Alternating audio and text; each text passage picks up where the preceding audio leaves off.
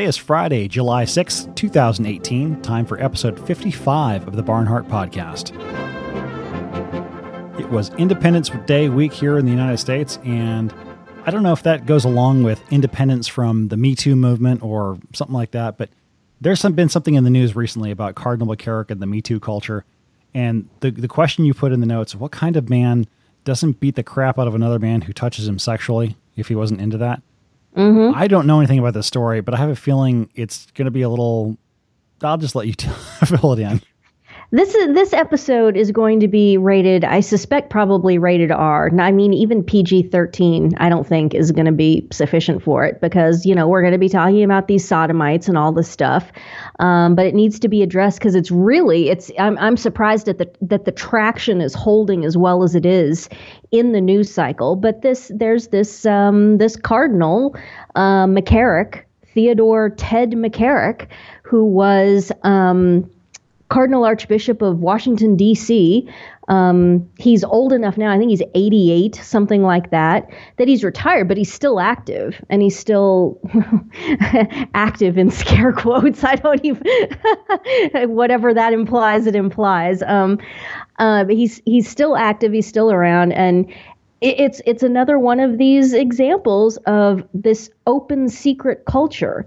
Everyone knew that this guy was a fag. This guy basically carried on openly, and the accusations that came against him were finally, I mean, they were decades and decades old, but it was about him actually sexually assaulting an under 18, I think, altar server, and that's what they're going after him for. But everyone has known, and again, folks, I can't emphasize this enough, this business of how these open secrets, not just in the church that all these priests and bishops and cardinals and all these guys are fags. I mean, not even that. Look at the Weinstein thing. Everybody knew. Look at the Clintons. Everybody knew. Look at, the corporate world, on and on and on and on. As our society, as our culture goes down the toilet, what happens is you've got all of these quote unquote open secret dynamics where people are just openly committing sin, but everyone else is so effeminate and everyone else is so concerned with maintaining their career tracks, their social circles, whatever the hell it is, that these people carry on with almost complete impunity, completely openly. What we discussed last week is the piece that I wrote a couple weeks ago, I guess, about the gymnastics coach. The guy was just openly abusing these tiny little girls, verbally and physically, in front of their parents, and nobody says anything. And this whole open secret dynamic, that's what's really being exposed in all of this, in the Me Too movement, in this business of, what's going on in the church and specifically all these fag clerics and prelates. It isn't necessarily the dynamic that isn't being exposed is that these people exist and there are all these sexual abusers and perverts and all this. What's being exposed in our culture right now is the open secret nature of all this, that it's, and I'm going to paint with a broad brush here, but that it's all of us. We've all been standing by, watching this, turning a blind eye, shrugging our shoulders, saying, well, there's nothing I can do, blah, blah, blah, in all of these dynamics, whether it be in the corporate world or whatever the hell it is. And we're all being exposed. The broad culture in general, the post-Christian, neo-pagan culture that we now live in, it is being exposed for what it is, and that is completely tolerant of criminal activity, truly criminal activity. Some of it could even be described as capital level offenses. And I mean, if you're like me, I think any sexual abuse of a child is a capital offense. And then, over 18s, and we're going to get into this in a second, that's where it gets weird. But I think, in terms of sodomites, sodomy is a capital offense in the divine law. It's clear that this is grave, and I think that recidivists in a healthy culture in which Jesus Christ is the king, recidivist sodomites should first be prosecuted under anti-obscenity laws and all that, and then if they keep getting arrested and they were to keep being convicted of engaging in sodomy, I think after a while, even if it's between adults, one of the main dynamics of how sodomites create new sodomites is they're chasing after and they are preying vampirically on 18, 19, 20, 21-year-olds. They're preying on young adult men. That's how you get the next generation of sodomites. They're vampires. How can this not be capital? You're not just going after somebody's body, which you are, because it's an intrinsically violent, disgusting, filthy, degrading, physically dangerous thing to do, to shove things up your backside, or to be engaged in any way in the eating or consumption of fecal matter, which that's all intrinsic to male sodomy especially. See, I told you this was going to be a rated R episode. But going after somebody's soul. And I think that is the primary core reason why sodomy is a capital offense in the divine law. It's because it's going after people's souls. That's the issue here. So, there's going to have to be adult conversations about all this. And presumably after the triumph of the Immaculate Heart, there will be some sort of proper guidance that is issued for the human race to, reset, rebuild itself. And these are going to have to be deemed capital offenses and dealt with that level of seriousness. And like I said, it just goes without saying, you do anything to a child, it should be a capital crime, period. But what we're talking about specifically here is this Cardinal McCarrick.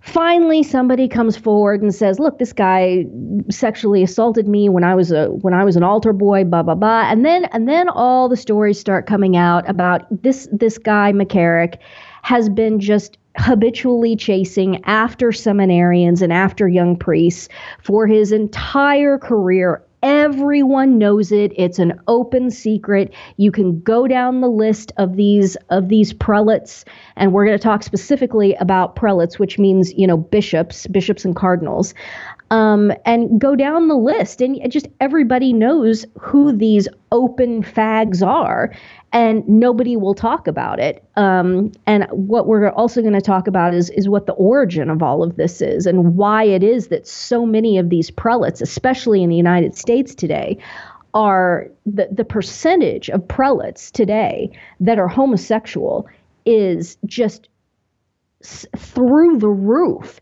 It's far higher even than the percentage of just Novus Ordo priests that are gay. It's a way higher percentage than that, and we'll discuss why. But in terms of our opening, so all these anecdotes start coming out about this decades and decades of Cardinal McCarrick inviting seminarians. The germane anecdotes here are about seminarians. Invites seminarians over to his house, and then he always invites one too many relative to the number of beds that he has. Oh, for sleepovers, because grown adult men totally have sleepovers like 8-year-old girls. So he invites them all over for sleepovers, but there's always one more seminarian than there are bed spaces. And so inevitably what happens is that, someone would have to share a bed with Uncle Ted. And that's what he told him to call him. Call me Uncle Ted. So there's one anecdote in particular in which the guy said, we're all sitting around in the living room and we're watching TV or watching a movie on TV or something. And McCarrick sits next to or lays down next to a seminarian, and they basically start engaging in foreplay. I guess that's the word to use. They start McCarrick starts kissing on him, and foreplay activities right there in front of all of the other seminarians. Now, this is the first record scratch, slam on the brakes. I gotta call bullshit on this. This makes no sense. I was shocked. I was paralyzed by shock. Oh, bullshit. Any normal heterosexual man, if he's in a room with other men and two of those men start making out, no, I'm sorry. You don't sit there and pretend that you were, uncomfortable and frozen and paralyzed with fear and, quote, just tried to focus on watching TV or watching the movie. Bullshit. If you are a normal heterosexual man and two other dudes that you're hanging out with start making out, you jump your ass up, you start screaming and yelling, what the blank is going on? What in the hell do you think you're doing?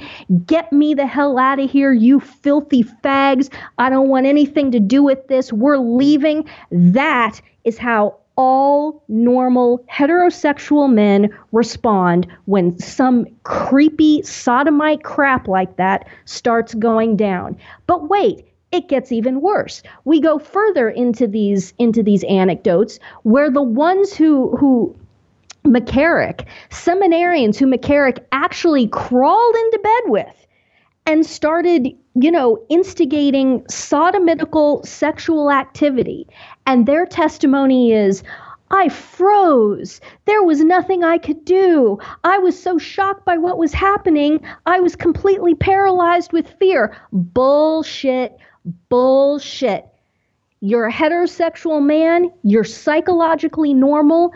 Even, there are even plenty of men who probably are screwed up and have experienced same-sex attraction to one degree or another, who still, if some creepy old bastard like McCarrick started kissing on them, would jump up and say, what in the hell are you doing? Get off of me. Or punch him, throw an elbow, punch him in the guts, punch him in the kidneys, kick him in the balls, do whatever you have to do. What in the hell is this? Are we falling for this? I was paralyzed. I didn't know what to do.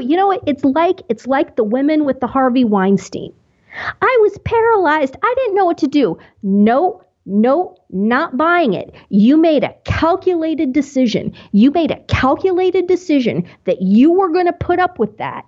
Or, let's be honest, some of them wanted it. Someone said, "Oh, here we go. I'm going to get in good. I'm going to be a sex partner of an archbishop or a cardinal. Then not only am I going to be in with him, but I'll be able to blackmail him. I'll have blackmail to hold over his head." And I've written about this before. They're all blackmailable because all sodomitical relationships are about objectification and they're about a power play in both directions. The more dominant, so in this case McCarrick, just because of his power, the more dominant is feeling a power play and a blackmail ability and a manipulation over the more submissive partner. But don't doubt for a second, the submissive or less powerful of the two is also working a blackmail dynamic. Because now it's, okay, I'm in good, I'm in this Lavender Mafia now, I'm a member of this, and I have blackmail material on the Cardinal Archbishop of Washington, D.C., or whatever his position was at the time. Don't doubt it for a second. So all these guys come forward and say, "Oh, I was just paralyzed with fear." Don't believe it for a second. Don't believe it for a second. Any normal man, that garbage starts happening and you just start wailing, man. You just start throwing fists, and then we'll figure it out afterwards. But you get that filthy, disgusting faggot off of you. Period. Full stop. Then it's a question of, do you call the cops? I've been sexually assaulted.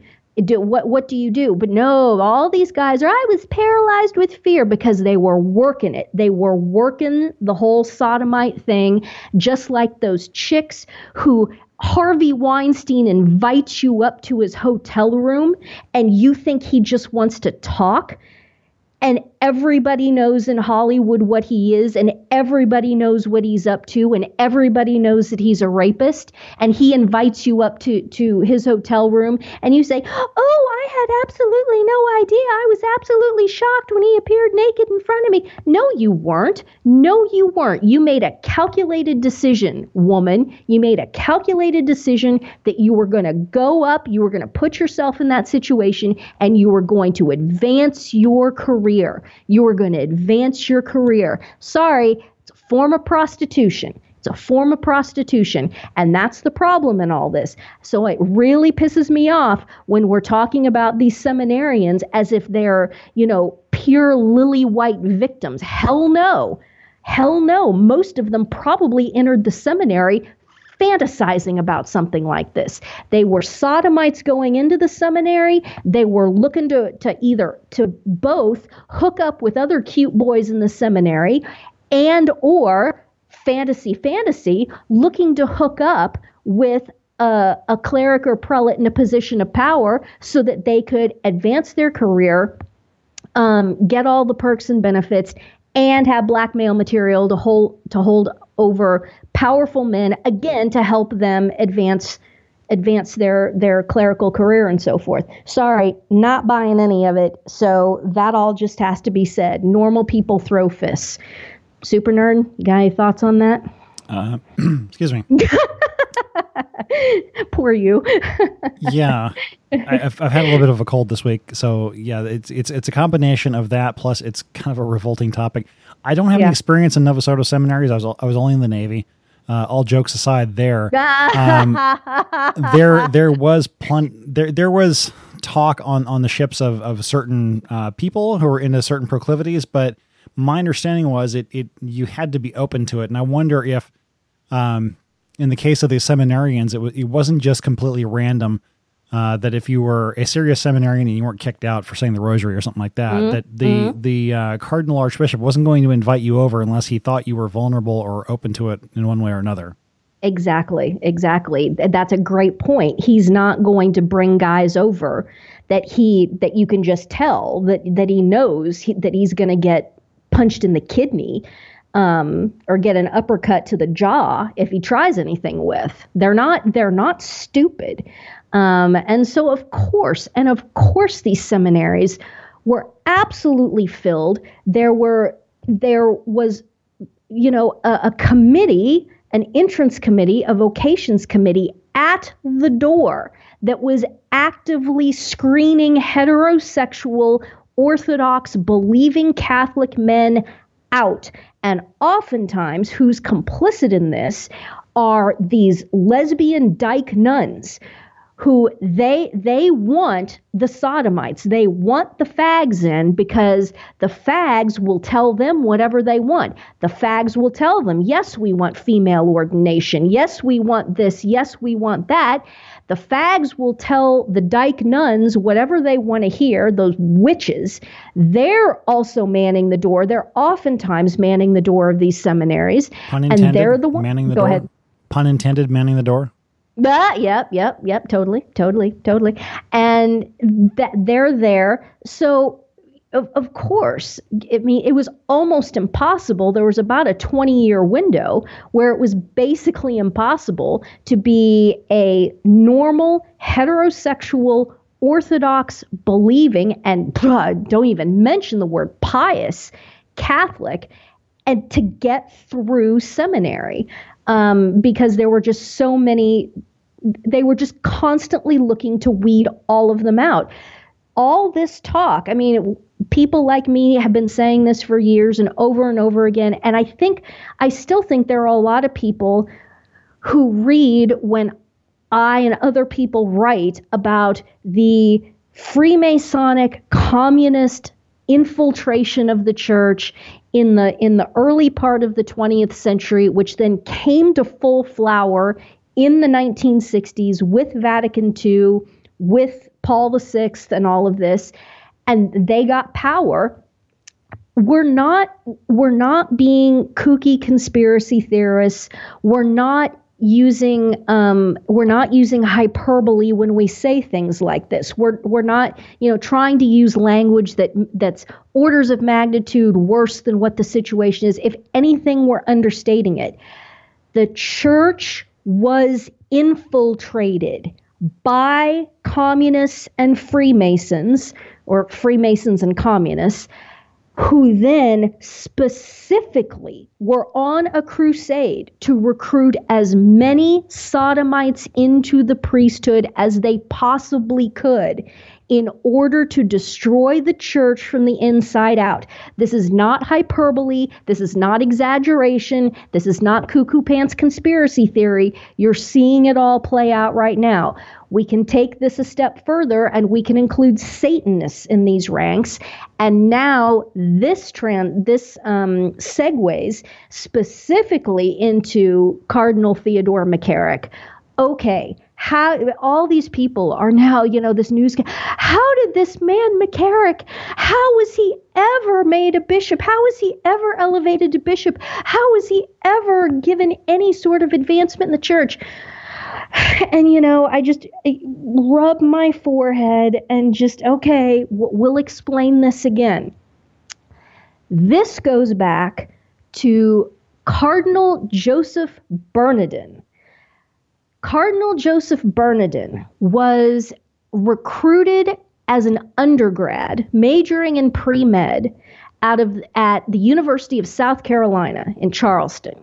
So he goes there. His family is, nominally Catholic. He's never shown any real interest in the church at all. He goes to USC in the late 40s or early 50s, pre-med, and lo and behold, comes home in, I think, the first semester of his sophomore year and announces to his family that he has a vocation and he's going to be a Catholic priest. And they're all just flabbergasted because this is completely out of left field.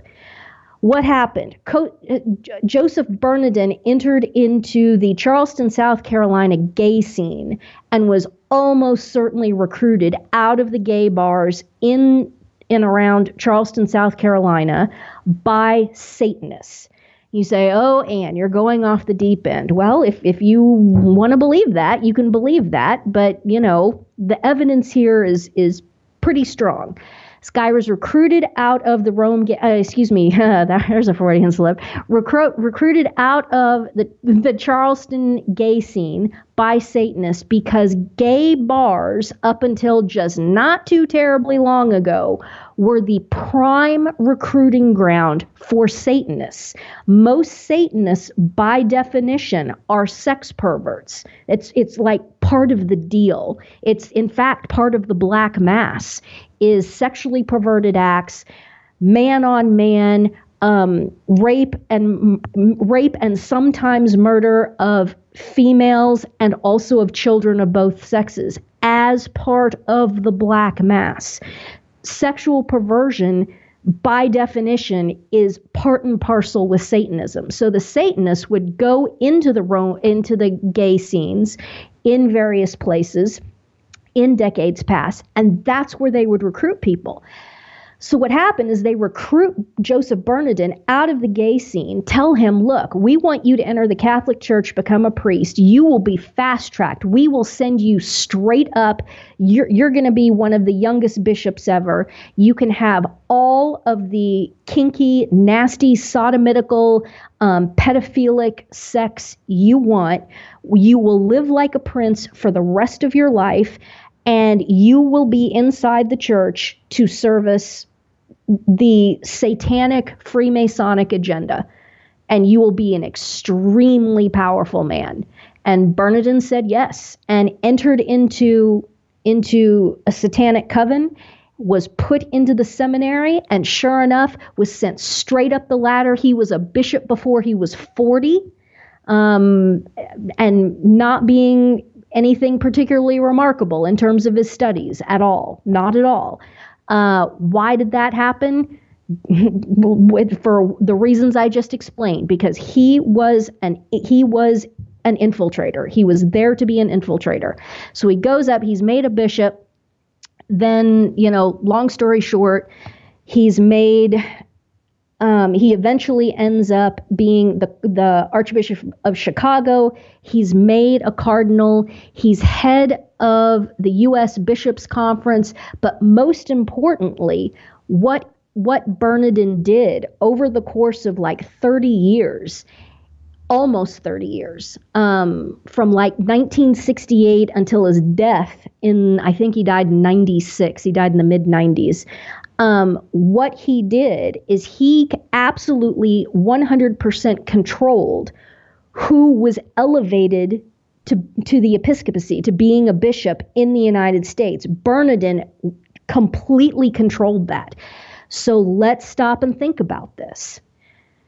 You've got Bernardin, who is a Satanist. And by the way, if you read Malachi Martin's Windswept House, it opens with recounting the tale of something that the anniversary of which just happened, which was the dual black masses, which one was performed in the Pauline Chapel in the Vatican, and at the same time a black mass was performed, I think it was in the Carolinas, on the east coast of the United States. South Carolina, yeah. I've got it was South Carolina. I've got the Tradizio. I was going to say I've got the Tradizio page up here where they're doing the mapping of the fictional names to the real names. So exactly, yeah. And Bernardin's is like, so what is Bernardin's? It is so thinly veiled. Oh, they're all thinly veiled. They're all thinly veiled, but Bernardin's is just Cardinal, like Leonardine. Leonardine. So they do these dual black masses, and this actually happened. It was a satanic rite, the enthroning of Satan inside the Vatican, and they did it in the Pauline Chapel, not the Sistine Chapel, but the Pauline Chapel. Over in South Carolina, at exactly the same time, Bernardin is, by this time, he's just a priest. I don't think he's a bishop yet, but he's a priest. He is one of the celebrants, if you call it that, of this black mass, and he raped the little girl on the satanic altar, and I think Malachi Martin calls her Agnes. Here's what's interesting. In 2014, I believe, I received an email from Agnes, and yes, her real name was there, and I was able to vet and see to it that this person, yes, was who she was really saying she was, and she 100% confirmed that yes, it was Joseph Bernardin who raped me on the altar during a black mass. And you say, well, how in the world did this coven of Satanists get this little girl? Her father, Agnes's father, was in the coven, and he delivered her to the coven to be raped in this black mass. And they didn't kill her; they just raped her. And this is done in the context of the Black Mass at the same time that the consecration would be done, and it always involves a consecrated host. It involves an actual consecrated host, the Eucharist, and then horrible, unspeakable things, which we will not even begin to go into, are done in the context of the Black Mass, in the context of the rape of whoever it is, and sometimes it also involves the murder of the person too, obviously. But in this case, it didn't. They didn't kill the little girl. It's just Bernardin, and I think a couple of others also. It was a gang rape, basically. A side note, if I may, this is one of the reasons, one of the big objections that is sometimes made to communion in the hand. When communion is given on the tongue, the host tends to dissolve quickly. Yeah. And so you can't maintain it. But if communion is given in the hand and you don't put it in your mouth, you could walk back to the pew, put it in your pocket or whatever, and leave. That's a consecrated host, and I have heard that Satanists have been taking advantage of the fact that anybody can walk up to communion, receive communion in the hand, and then just walk right out of church. Yep, absolutely. It happens all the time. And people who are sacristans or do cleaning or whatever in Novus Ordo parishes report that they find hosts all the time. They find hosts in the pews. They find hosts stuck into hymnals and missals in the pew as like bookmarkers and things like that. They find them on the floor. They find hosts all the time. This happens all the time. And so exactly, that's like Super Nerd said, this is one of the reasons. It's not the top reason, but it is a massive, huge reason why communion should only be given on the tongue.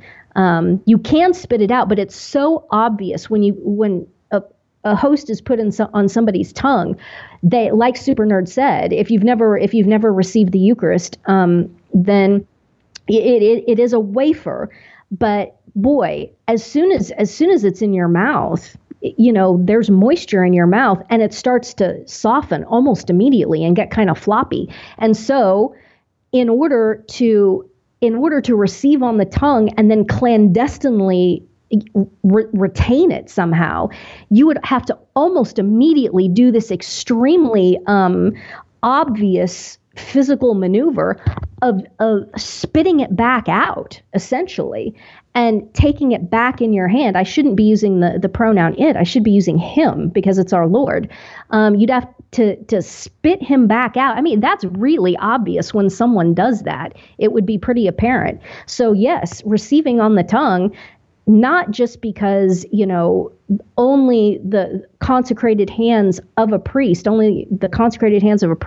should ever be able to touch the Eucharist, precisely because of this, this reverence and this spousal relationship that exists there. And we'll get into that a bit later too. But it's a security. It actually is definitely a security measure. And sadly, this happens all the time. And yes, it's very easy for Satanists to get a hold of hosts, and they do. And this is also why chapels are locked when there aren't people expected to be there. It's so people cannot walk in, and it's not just stealing the golden vessels and things like that. It's so they can't steal consecrated hosts. Exactly. That's why tabernacles all have keys, and why the tabernacle should be locked, and the key should be safely locked away in the sacristy at all times. Even when the church is open, the tabernacle is locked. Exactly. Security. And it's for our Lord. It's not, the chalices and the ciborium and all of that. That's our ciborium. That's all trivial. What we're talking about here is security for our Lord in the most blessed sacrament. So, back to this Black Mass. They rape Agnes. Bernardin rapes Agnes. Agnes sends me an email in like 2014 and says, absolutely 100%. I worked with Martin. I communicated with him. I told him exactly what happened. And as he wrote it in the introduction of Windswept House, I mean, she was obviously the eyewitness. And so she said, it is a very, very accurate representation of what happened to me. And she said something very beautiful. She said, even through all of that, even while I was actually being raped, I never lost my faith. I never lost my faith subsequent to that, because I had a perfect understanding that who these men were and what they were doing had absolutely nothing to do with Jesus Christ and his holy church. And I think that's a really relevant lesson for all of us today, to be able to make that distinction and be able to look at these things that are going on and being able to clearly draw that line between the institutional church, which Bernardin absolutely was a member of, and all of those guys in Rome, clearly, who were doing the Black Mass in the Vatican. Clearly, that was all, people who were in the institutional church, but being able to clearly draw that line and say that is not the same thing as the supernatural church, and it certainly has nothing to do with our Lord. I think she was clearly given a specific grace. It's, there's the saying, where sin abounds, grace abounds all the more. Well, can you imagine how much grace was abounding for this little 10-year-old girl as she's being gang raped in a black mass. You know that our Lord has to be, making sure. And I think that's what happened to her. I think the fact that even as she said, in the moment while it was happening, she had a very clear, unwavering understanding of what the distinction was between what these horrible bad men were doing and what our Lord and his church was. And, we all need to think on that and say, if that little 10-year-old girl, if she can understand that, then we all have to be able to draw that same line and make that same distinction too. And I think especially in the fallout of this McCarrick reportage, seen a lot of people in comment threads saying things like, you know what, I'm done. I'm done with the institutional church. I'm done with the Catholic Church. I'm done with the Catholic Church. I'm going to go be Eastern Orthodox. I'm going to go be this. I'm going to go be that. Or I'm just going to be a do it yourself at home, et cetera, et cetera. And what these people are failing to do is failing to make that distinction between these horrible, wicked men and the institutional church and the spotless bride of Christ and our Lord and Savior Jesus Christ himself. They're not making that distinction. And that is their terrible, terrible error. And it seems to me this isn't a terribly difficult distinction to make if you just sit down and think about it. Lumping it all together and saying that a bunch of sodomites, infiltrators, this all being basically, again, a quasi-open secret, then layer on top of that all this has been prophesied and revealed that it was going to happen, in fact, multiple times by the Mother of God herself. I mean, come on. How can you not make this distinction? So, that's Bernardin. So that's Cardinal Joseph Bernardin. He's a Satanist. He goes on, he is shot straight up. He runs the church in the United States. He basically runs the church in the United States, has 100% total dictatorial control over everyone who is elevated to the episcopacy and is made a bishop in the United States for some 30 years. And then even after he's dead, his circle, his claque remains in power. Now you got to start looking at dates and you got to start saying, okay, who was in charge of things and who elevated Theodore McCarrick to the episcopacy? Well, lo and behold, if you follow these chains back and you match up the dates of the windows of when Bernardin was running the show and all of these faggot bishops, and right now we're in the sweet spot of all that, folks. We're absolutely right in the heart of that window. Almost all of these guys were elevated under Bernardin, no pun intended. Almost all these guys were elevated under Bernardin. Therefore, what does that mean? It means that almost all of them are sodomites. Almost all of them. Certainly in the United States, the same dynamic was happening in Europe as well. I don't know who the specific kingmaker is. I think it was probably more diffuse, but certainly in the United States. So you look at any bishop, any cardinal, you look at when he was elevated, look and see if it was a Bernardin elevation. I'm sorry, but odds are that the guy was and is homosexual, blackmailable. They wanted him in. They wanted to get them all, compromised. They wanted to get the entire episcopacy compromised. And I will repeat something else that I said that is extraordinarily unpleasant, but it has to be said. This business of the infiltration of the episcopacy, and also to a certain extent of the priesthood, but certainly of the episcopacy, transcends these notions and categories of left, right, liberal, conservative, even liberal, conservative, trad. Now there aren't any really trad bishops in the United States. They all say the Novus Ordo, but the horrible reality is even bishops who are conservative and who are loved, and some of them even go and do old mass stuff and will do old mass confirmations and so on, and old mass ordinations. You guys, I'm sorry, but you can't go through life with rose-colored glasses with these Pollyanna ideas. This infiltration transcends all the left, right, liberal, conservative, all of that. So there are plenty of bishops who are considered to be on the right, and who the right to this day, right now, in real time, lauds as being one of the good guys and on our side. And they're as gay as Liberace, and everyone knows it. It's open secrets too. And to a certain extent, those guys, the ones who hold themselves out publicly as being quote unquote conservative.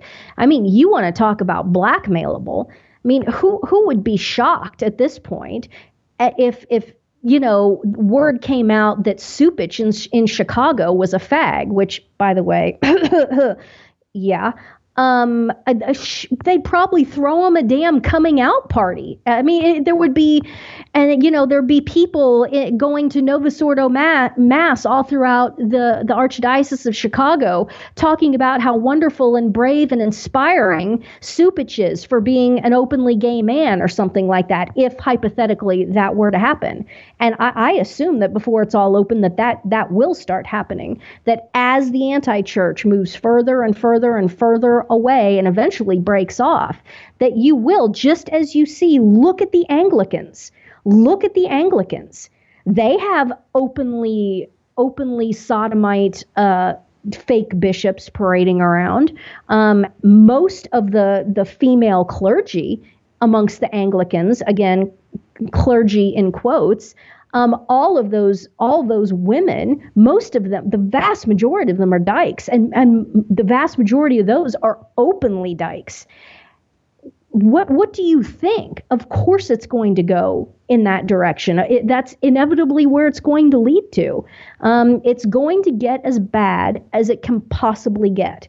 It's going to get so bad that, as our Lord said, if he doesn't cut those days short, even the elect would be lost if not for him cutting those days short, because it's going to get that bad.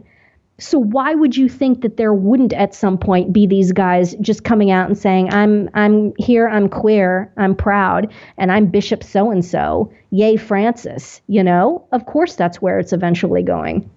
So another point about Bernardin, and I'll repost this. I'll send this to you, Super Nerd, for the show notes. I wrote a piece, I don't know, it's been 3-4 years ago now.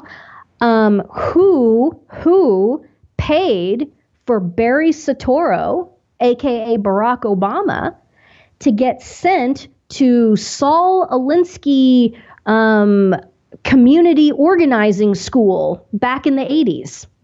Who paid for that? Who organized that? Bernardin?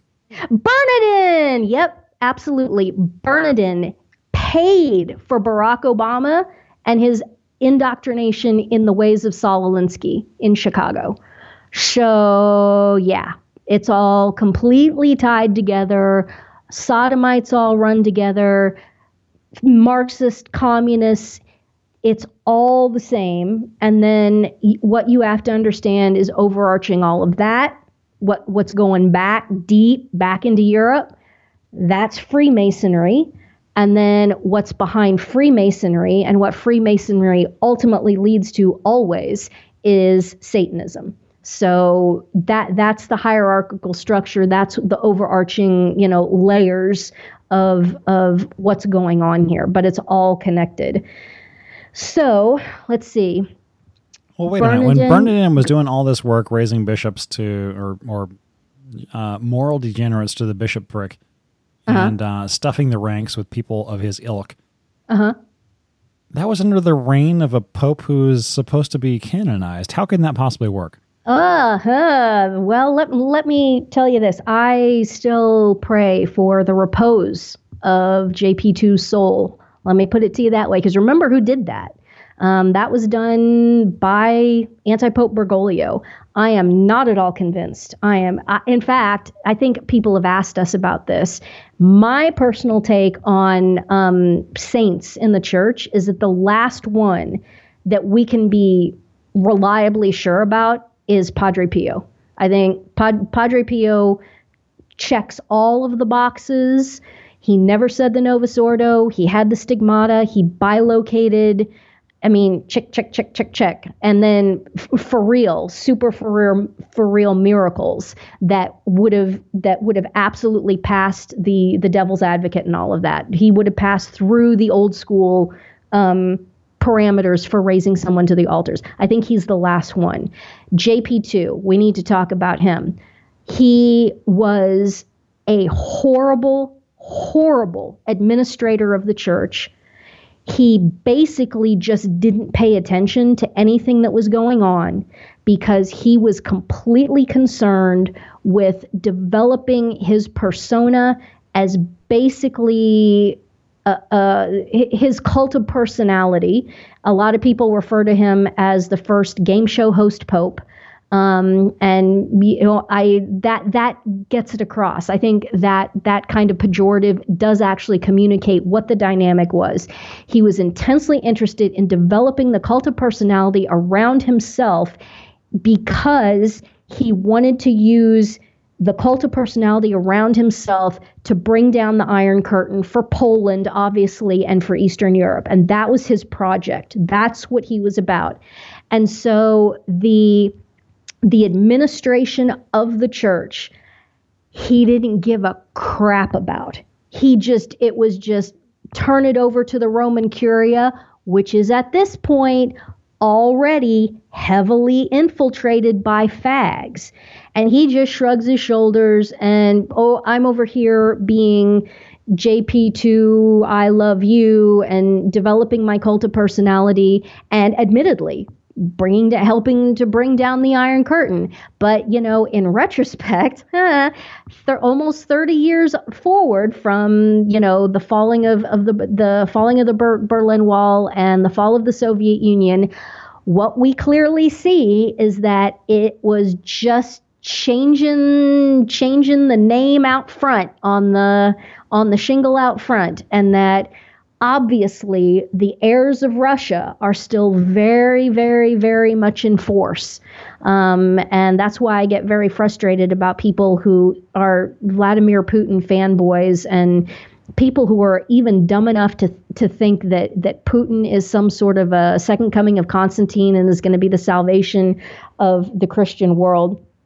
Oh my gosh. People really think that?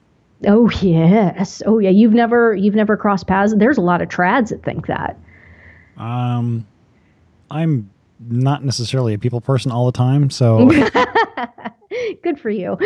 Well, I'm more trying to keep up on technology and keep up with my family, so I don't have a lot of time. I'm not antisocial. It's just that I don't have a lot of time for extracurriculars outside of work and family. So. Yep.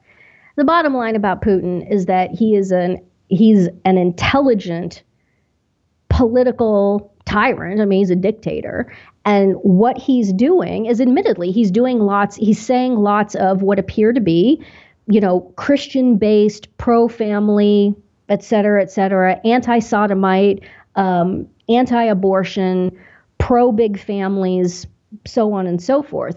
This is all a complete calculation. He's looking at his own population and realizing that there is a massive amount of Christian culture in the Orthodox, in the Rus, And so he's seeing that and saying, this is the angle that I need to play, setting myself up against Europe and especially the United States. Well, it's almost a callback to Joseph Stalin, because the original point of communism in Russia was international communism.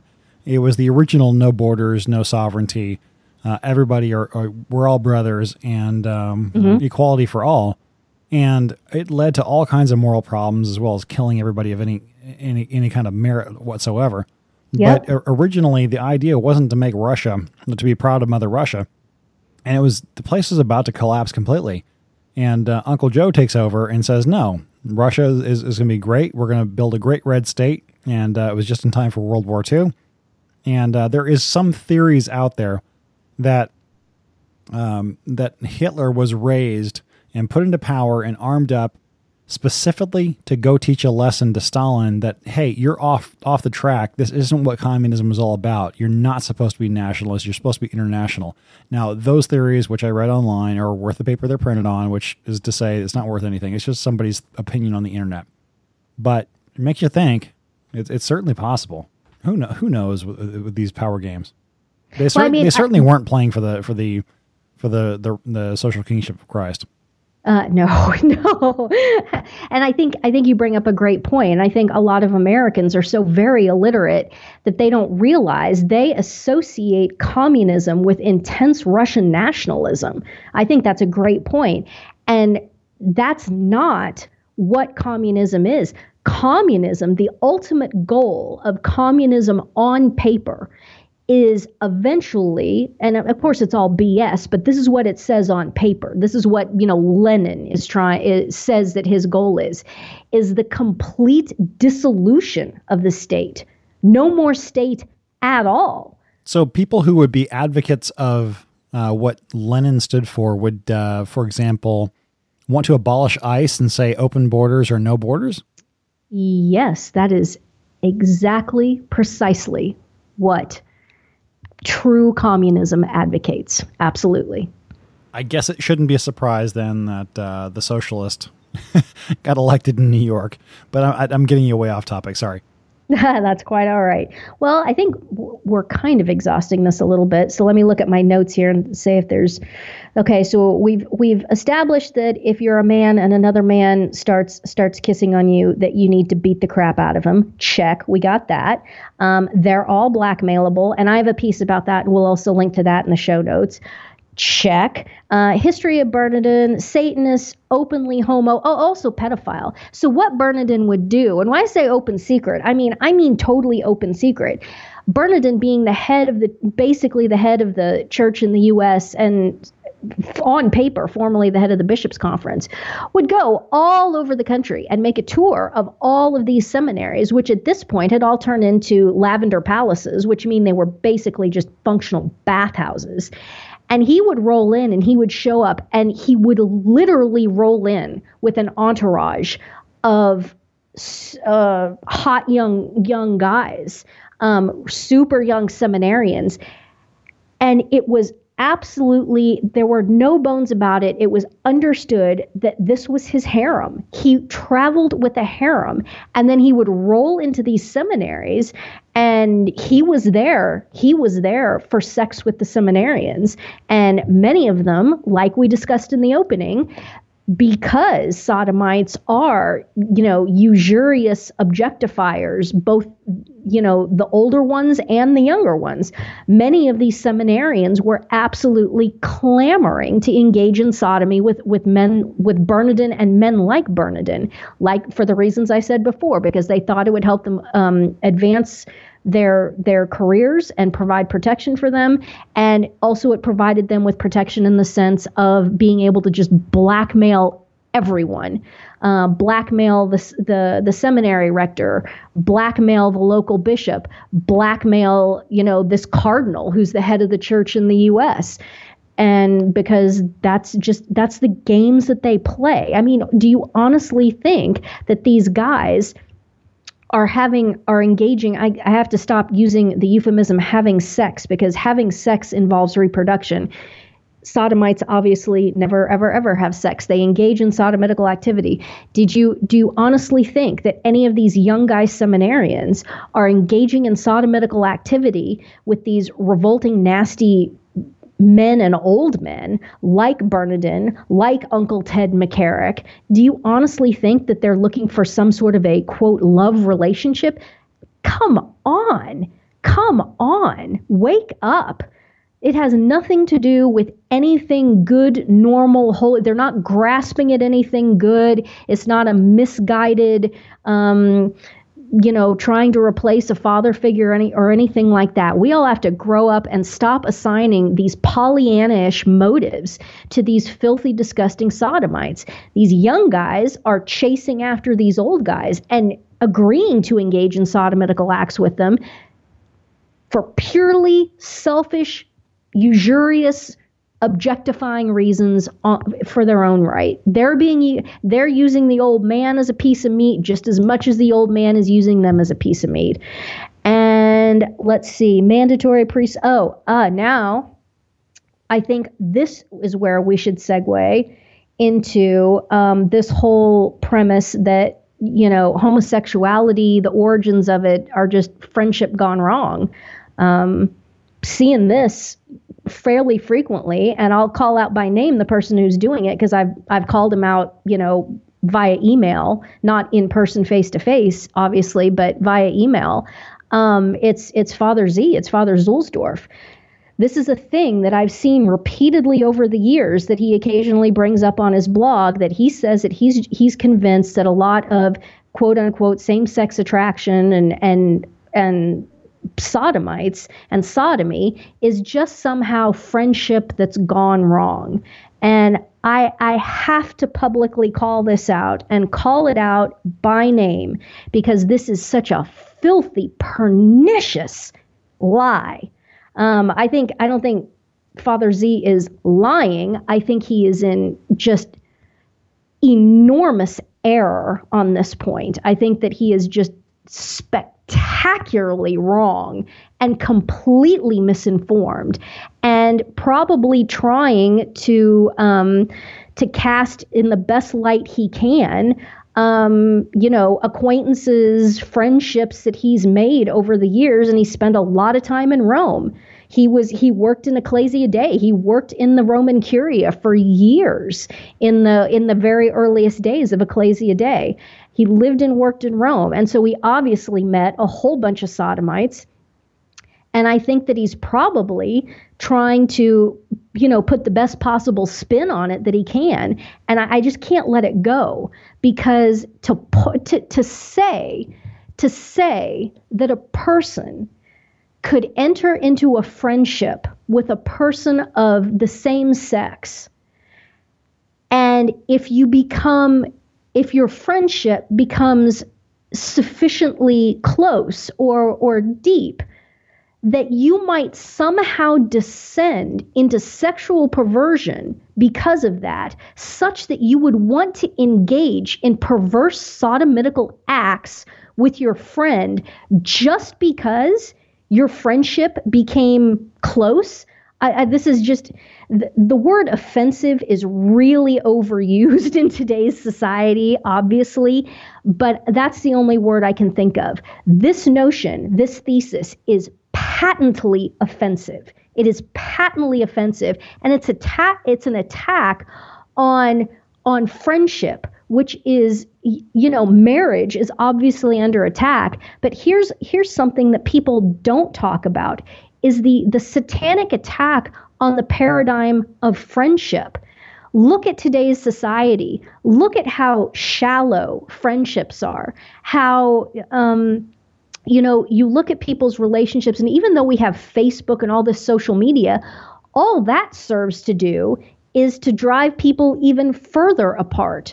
And it's watering down friendship to the point where, I'm convinced that there just aren't very many actual, real, genuine friendships left in the world. Certainly in the Western world, in the post-Christian world. I think the problem is more severe among men than it is among women. I still think that there are a higher number of actual friendships among women, but I think where friendship is especially under attack, precisely because of the ascendancy of sodomy and so forth, is amongst men. I think men are kind of tending to fall for this whole lie that you can't have a close friendship with another man, because that might mean you're a fag, or this what I'll call the Father Z thesis, that if you do have a friendship with a man and it becomes sufficiently close that is somehow putting you at risk to become a sodomite. Hell no, it isn't. Hell no, it isn't. What causes sexual perversion? Diabolical narcissism is what causes sexual perversion. The freely chosen self-purgation of love from the soul. Dude, that's the opposite of friendship. That's the opposite of authentic friendship. Authentic friendships, including and especially what we're talking about here, is with people of the same sex. Good, healthy, authentic friendships drive you further away from diabolical narcissism, precisely because if you have a good, holy friendship with a person of the same sex, one of the criteria that is this friendship that I have, is it a good friendship, is that both friends advance in sanctity. If both friends are advancing in sanctity, what that means is that there's even more charity, there's even more love in their soul. And so therefore, by definition, they are moving away from diabolical narcissism. And therefore, by definition, they are moving away from even the possibility of sexual perversion. And certainly of engaging in anything sexually perverse with the person who is your friend. If you truly love someone, and this goes to the core thesis that we need to talk about with regards to sodomy, of all shapes and sizes, be it between two men, two women, or sodomitical acts that happen in a heterosexual context. Even I'll take it a step further. Sodomitical acts that occur in a heterosexual context between a man and a woman who are validly married to each other. Oh, don't think that doesn't happen. Don't think that doesn't happen. Of course it does. Oral sex is a species of sodomy. Most people in the world today, most married people, Christian, Catholic, whatever category you want to put on it, most married people today engage in oral sodomy. Lots and lots of married people that call themselves Christian and even Catholic engage in anal sodomy. That is going through the roof, and that's going through the roof because of pornography, because both men and women are watching this pornography that's being produced, and after a while, you have to do things that are more and more and more disgusting and perverted in order to get the rush when you're watching pornography. And one of the first steps that people take is engaging in anal sodomy. So this is even happening between heterosexual people who are validly married to each other. So the more you love someone, be it a friend or be it a spouse, or, even if you're courting, if a man and a woman are just courting, the more you love someone, the more incapable you should be of not only actually engaging in a sexually perverse act with them, the less capable you should be of even thinking about engaging in a sexually perverse act with them. How could you do something so disgusting, so violent, so degrading, so objectifying to someone that you love? The more love there is in a relationship, the less possibility, the less room there is for any kind of perverse sexual act, you see? And so that's why all of this James Martin talk about, love is love, and, it's just a different form of love. That's such a complete and total lie. It's a complete and total lie. If two men actually loved each other, they would be physically incapable. They would be incapable of even getting an erection, because the thought of performing such a vile, disgusting act on a person that they actually loved would be a total buzzkill, and you wouldn't even be able to hold an erection. You said that's the truth. That's the truth of the matter. And so, That's where, so back to the Father Z thesis, this whole notion that guys fall into sodomy or women fall into lesbianism because they were just too close of friends, and some wires got crossed and it just kind of all went wrong somehow because they were too good of friends. No, I'm sorry, but this has to be called out. This is absolutely horrible. It is completely wrong. Just stop. And if he ever mentions that on his blog again, I would strongly encourage the commentariat out there to call him out on it. And I will too if I ever see it again, because it's so offensive and it's so wrong, and it's exactly the opposite of the truth of what needs to be, of how we need to be educating people about this enormous question of sexual perversion and what its roots are. And we have answers. This business of just keep constantly talking and seeing how sexual perversion is just taking over our culture, and no one on our side can give any intelligent explanation of this, and just getting railroaded by well, I was born that way. Hell no, you weren't born that way. Good heavens, no one is born that way. This is a pathology. It is a psycho-spiritual pathology.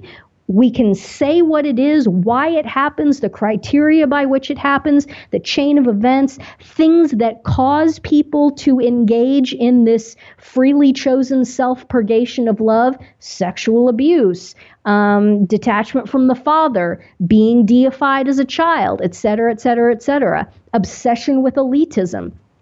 All of these things, we have all these explanations. We can explain this. We don't have to just sit there and the sodomites say, well, why am I gay? And we just sit here and say, humana, I don't know. And then the fag says back, well, I was born that way, and you're racist if you say anything else than that. And the only response it's made is humana. This has to stop.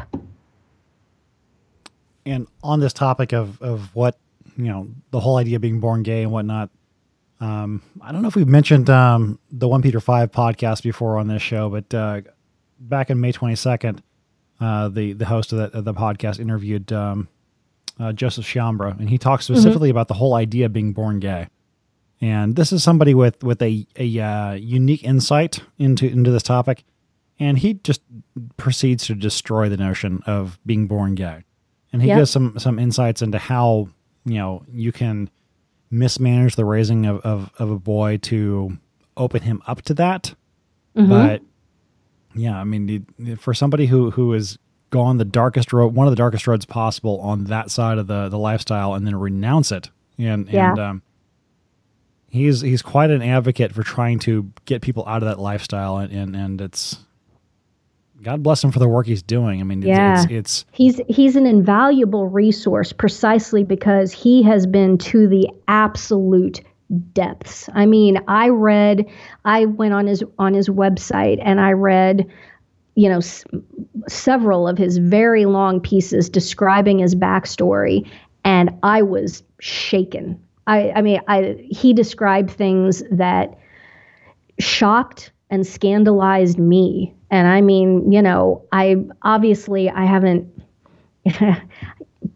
I know physically a lot of the things that these people do, but there were things that he described that were so dark and so evil that I was shaken after reading them. And so I think Joseph Schambra is someone that really needs to be held up in prayer, because the work he is doing and the insight that he has is so valuable that one can only imagine that Satan must just be super duper invested in tearing Joseph Schambra down, and anything, any work that he does, any information that he gets out, and every time he writes something and every testimony that he gives and explains these dynamics to people, Satan has just got to be absolutely enraged with him. And so he needs a hedge of protection around him, and we all need to remember Joseph Chambra in prayer. Well, but it's not just the work he's doing, but where he's doing it too. I mean, he goes into the gay district in San Francisco to minister to the people there. I mean, you're basically in hell's vestibule at that point. Yeah. Yep. And I mean, he did what's it called? The Folsom Street Fair. And I think it's in the spring. And I just remember seeing a little blurb that he said that they had passed out, I don't know how many rosaries, and they had their table set up, and wow. I mean, that to me is almost even scarier than, like going into Dearborn, Michigan or something like that, because there's a satanic element in that sodomite culture that I find to be even more, that I think is even darker and more intimidating, more frightening even than the Islamic culture. I mean, we pretty much know what the Musloids are about. I think that there's a level of darkness and a level of craftiness and a level of patience, manipulativeness, and we're seeing that right now, obviously, with the infiltration of the church, that these people are capable of. And not to say that obviously Islam isn't exactly the same thing there, because, obviously they're liars, they're commanded to lie, they're commanded to be manipulative and so forth. But boy, the sodomy thing, when you get into some of that stuff and read about what Chambra was involved in there in San Francisco, it's just, oh my gosh, those people are capable of anything. And that's even scarier. I think that's even scarier. So that's my rant on that. Where are we on the old clock, Super Nerd? An hour and 10 minutes. Well, there you go. We are just about average. Do we want to save mandatory priestly celibacy? I think we should, because I think I could talk about that for at least 45 minutes, and that would just make us way too long. And I know you've got a little cough, and you've got a tiny princess, and you need to probably wrap her up. So yeah, in fact, the cough, I don't know if it's directly related to Tiny Princess, but yeah, she's doing okay, I guess. I mean, people born with her health condition, only 1% survive to 6 months, and tomorrow is 3 months. So okay, she has outlived the odds already. But I don't think she's going to make it to 6 months. Honestly. She's continuing. Ironically, with this condition, holoprosencephaly, it's a malformation of the brain, and the more healthy somebody is, from the neck down, the doctors say she's fine, and she's growing. You've seen some of the pictures. She's got really healthy fat rolls and everything. The problem is she's growing at a normal rate, and the brain can't keep up with it, and that's why the morbidity is so high in 6 months. Now, if she makes it past 6 months, who knows? I mean, it's you're so far beyond the statistical measures at that point. It's like you can't put any kind of guess on it at that point, because only 3% are born alive, and that's not counting. Actually, I have no idea how much abortion comes into account on that. But just the problem with not having two hemispheres of the forebrain, the fetus can't properly form to even be born alive. So only 3% with this condition before birth are born alive. So that put her in the top 97% right there. Mm-hmm. And then from birth to 6 months, only 1% make it. So, good grief! The fact that we've had this long to wrap her in her love, really just it has been blessing upon blessing. And I'm just being a sad, pitiful, wimp to complain about the fact that I don't get any sleep. But it does happen that occasionally I end up being sick and having to sleep, and this week actually Supermom's got it a lot worse than me, because she's had to pull essentially a couple of all-nighters because I've been sick, and we've got help tonight and help this weekend, so that's good for her. And then actually she's going to a homeschooling conference on Monday and Tuesday, so that'll be nice to get out of the house a little bit. Yes, yeah. I hope she's able to relax and get some sleep and not be in constant state of worry about what things are going on back at the house. Well, the Tiny Princess Apostolate, the earthly phase of it, will go on for exactly as long as the divine providence has foreseen. And then, in all likelihood, well, we all will we're all going to die. And when she does die, whether it's in a few weeks, a few months, a few years, a few decades, when she does die, as you have reminded us and reminded all of your other younglings, she's baptized, she's confirmed, and she is incapable of offending God. She will enter into the beatific vision, and then you all will have your own saint. And I dare say that all of the folks out there, both people, in your local community, she's made lots and lots and lots of acquaintances in the local community, and she's been on the internet, and she has I don't know how many thousands of people know about Tiny Princess. There have been donations to Super Nerd specifically, or to Super Nerd Media specifically, citing her, and one person in the first couple of weeks that she was born said, "Hey, I'm from an Italian family. If I was local, we'd bring food. So since I can't be there," he sent a really generous donation, and other people specifically citing her. So there's definitely been some support with that, and we definitely there's lots of other people who have just been lifting you all up in prayer. And the thing that's so cool is that she will enter into the beatific vision. We know that. I mean, that's not any sort of a presumptuous thing for any of us to say. Like if Anne said, "Oh, when I die, I'm going to go to heaven." I mean, no, stop. I'm a terrible, terrible, terrible sinner. So that's an incredibly presumptuous thing to say. Work out your salvation in fear and trembling. You know what?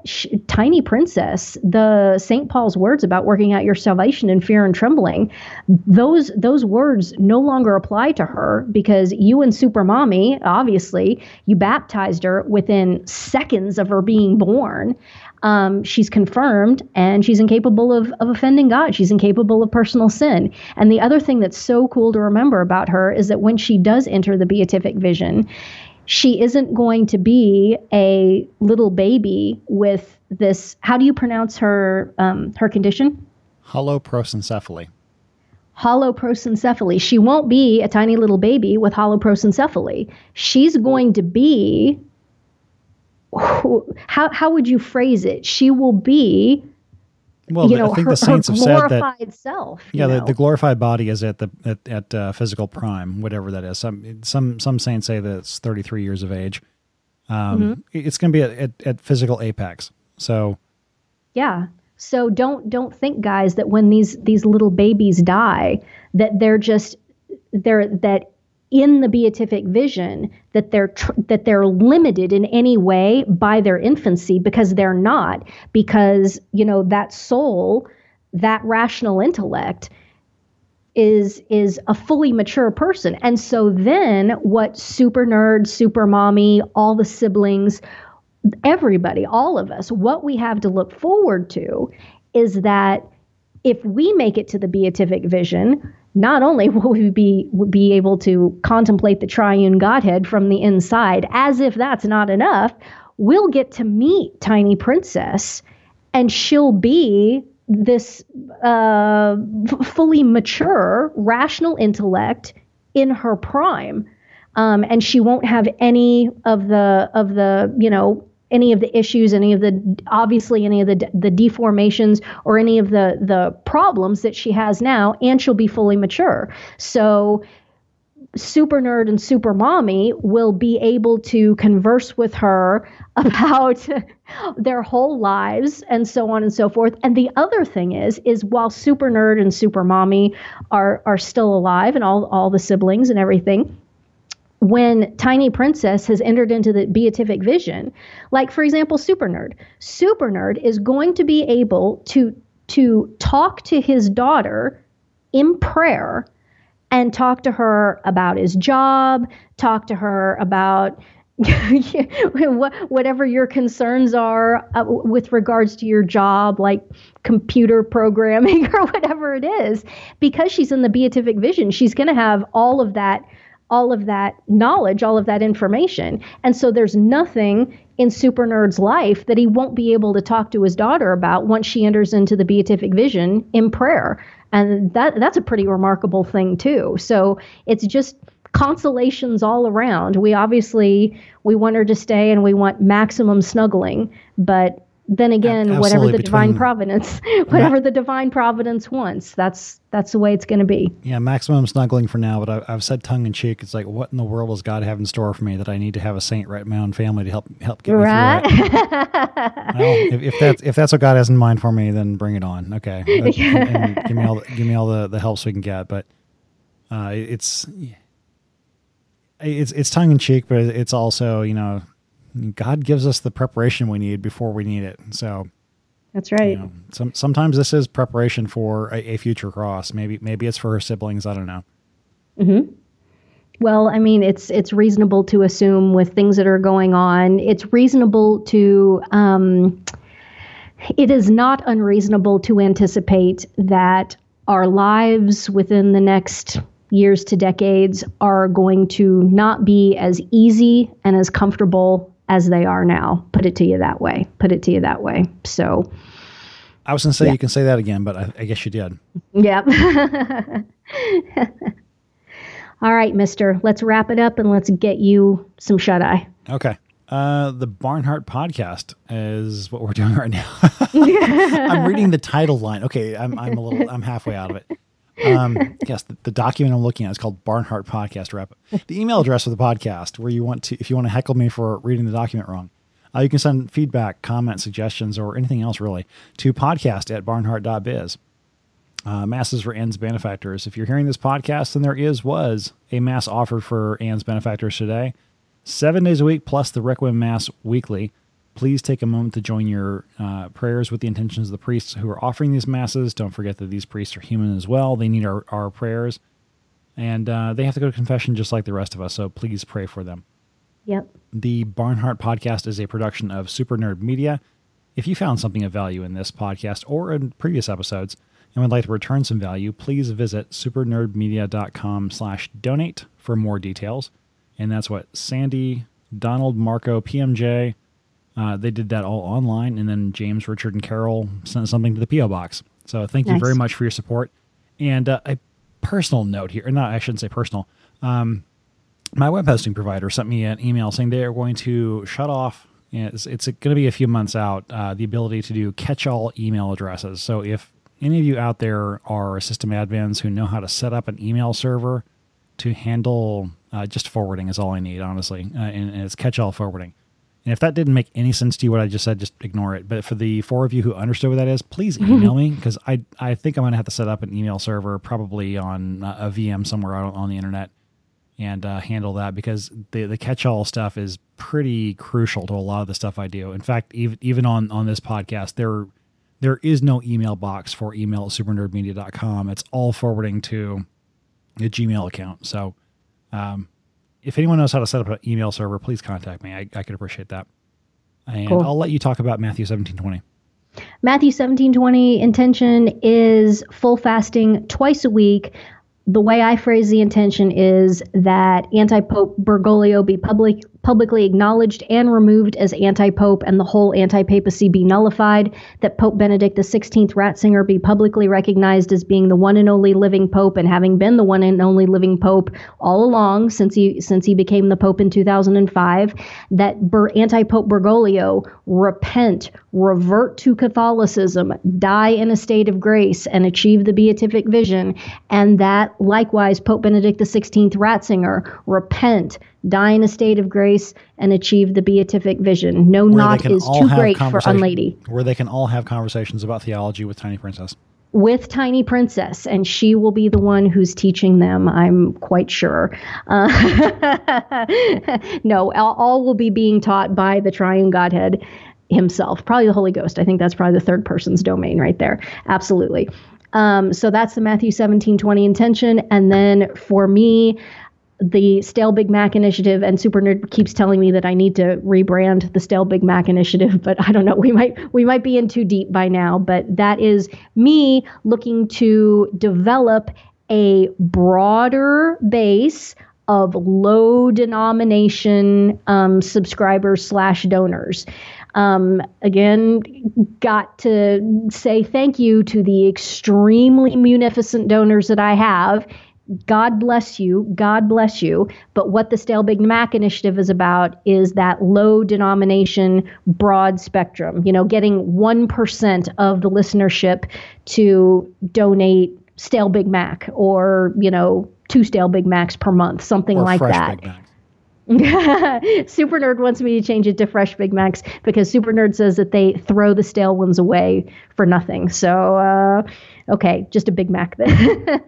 But that's what the Stale Big Mac or that's what the Big Mac initiative is about, and that's why the little picture of the Big Mac now shows up occasionally on blog posts and on the podcast.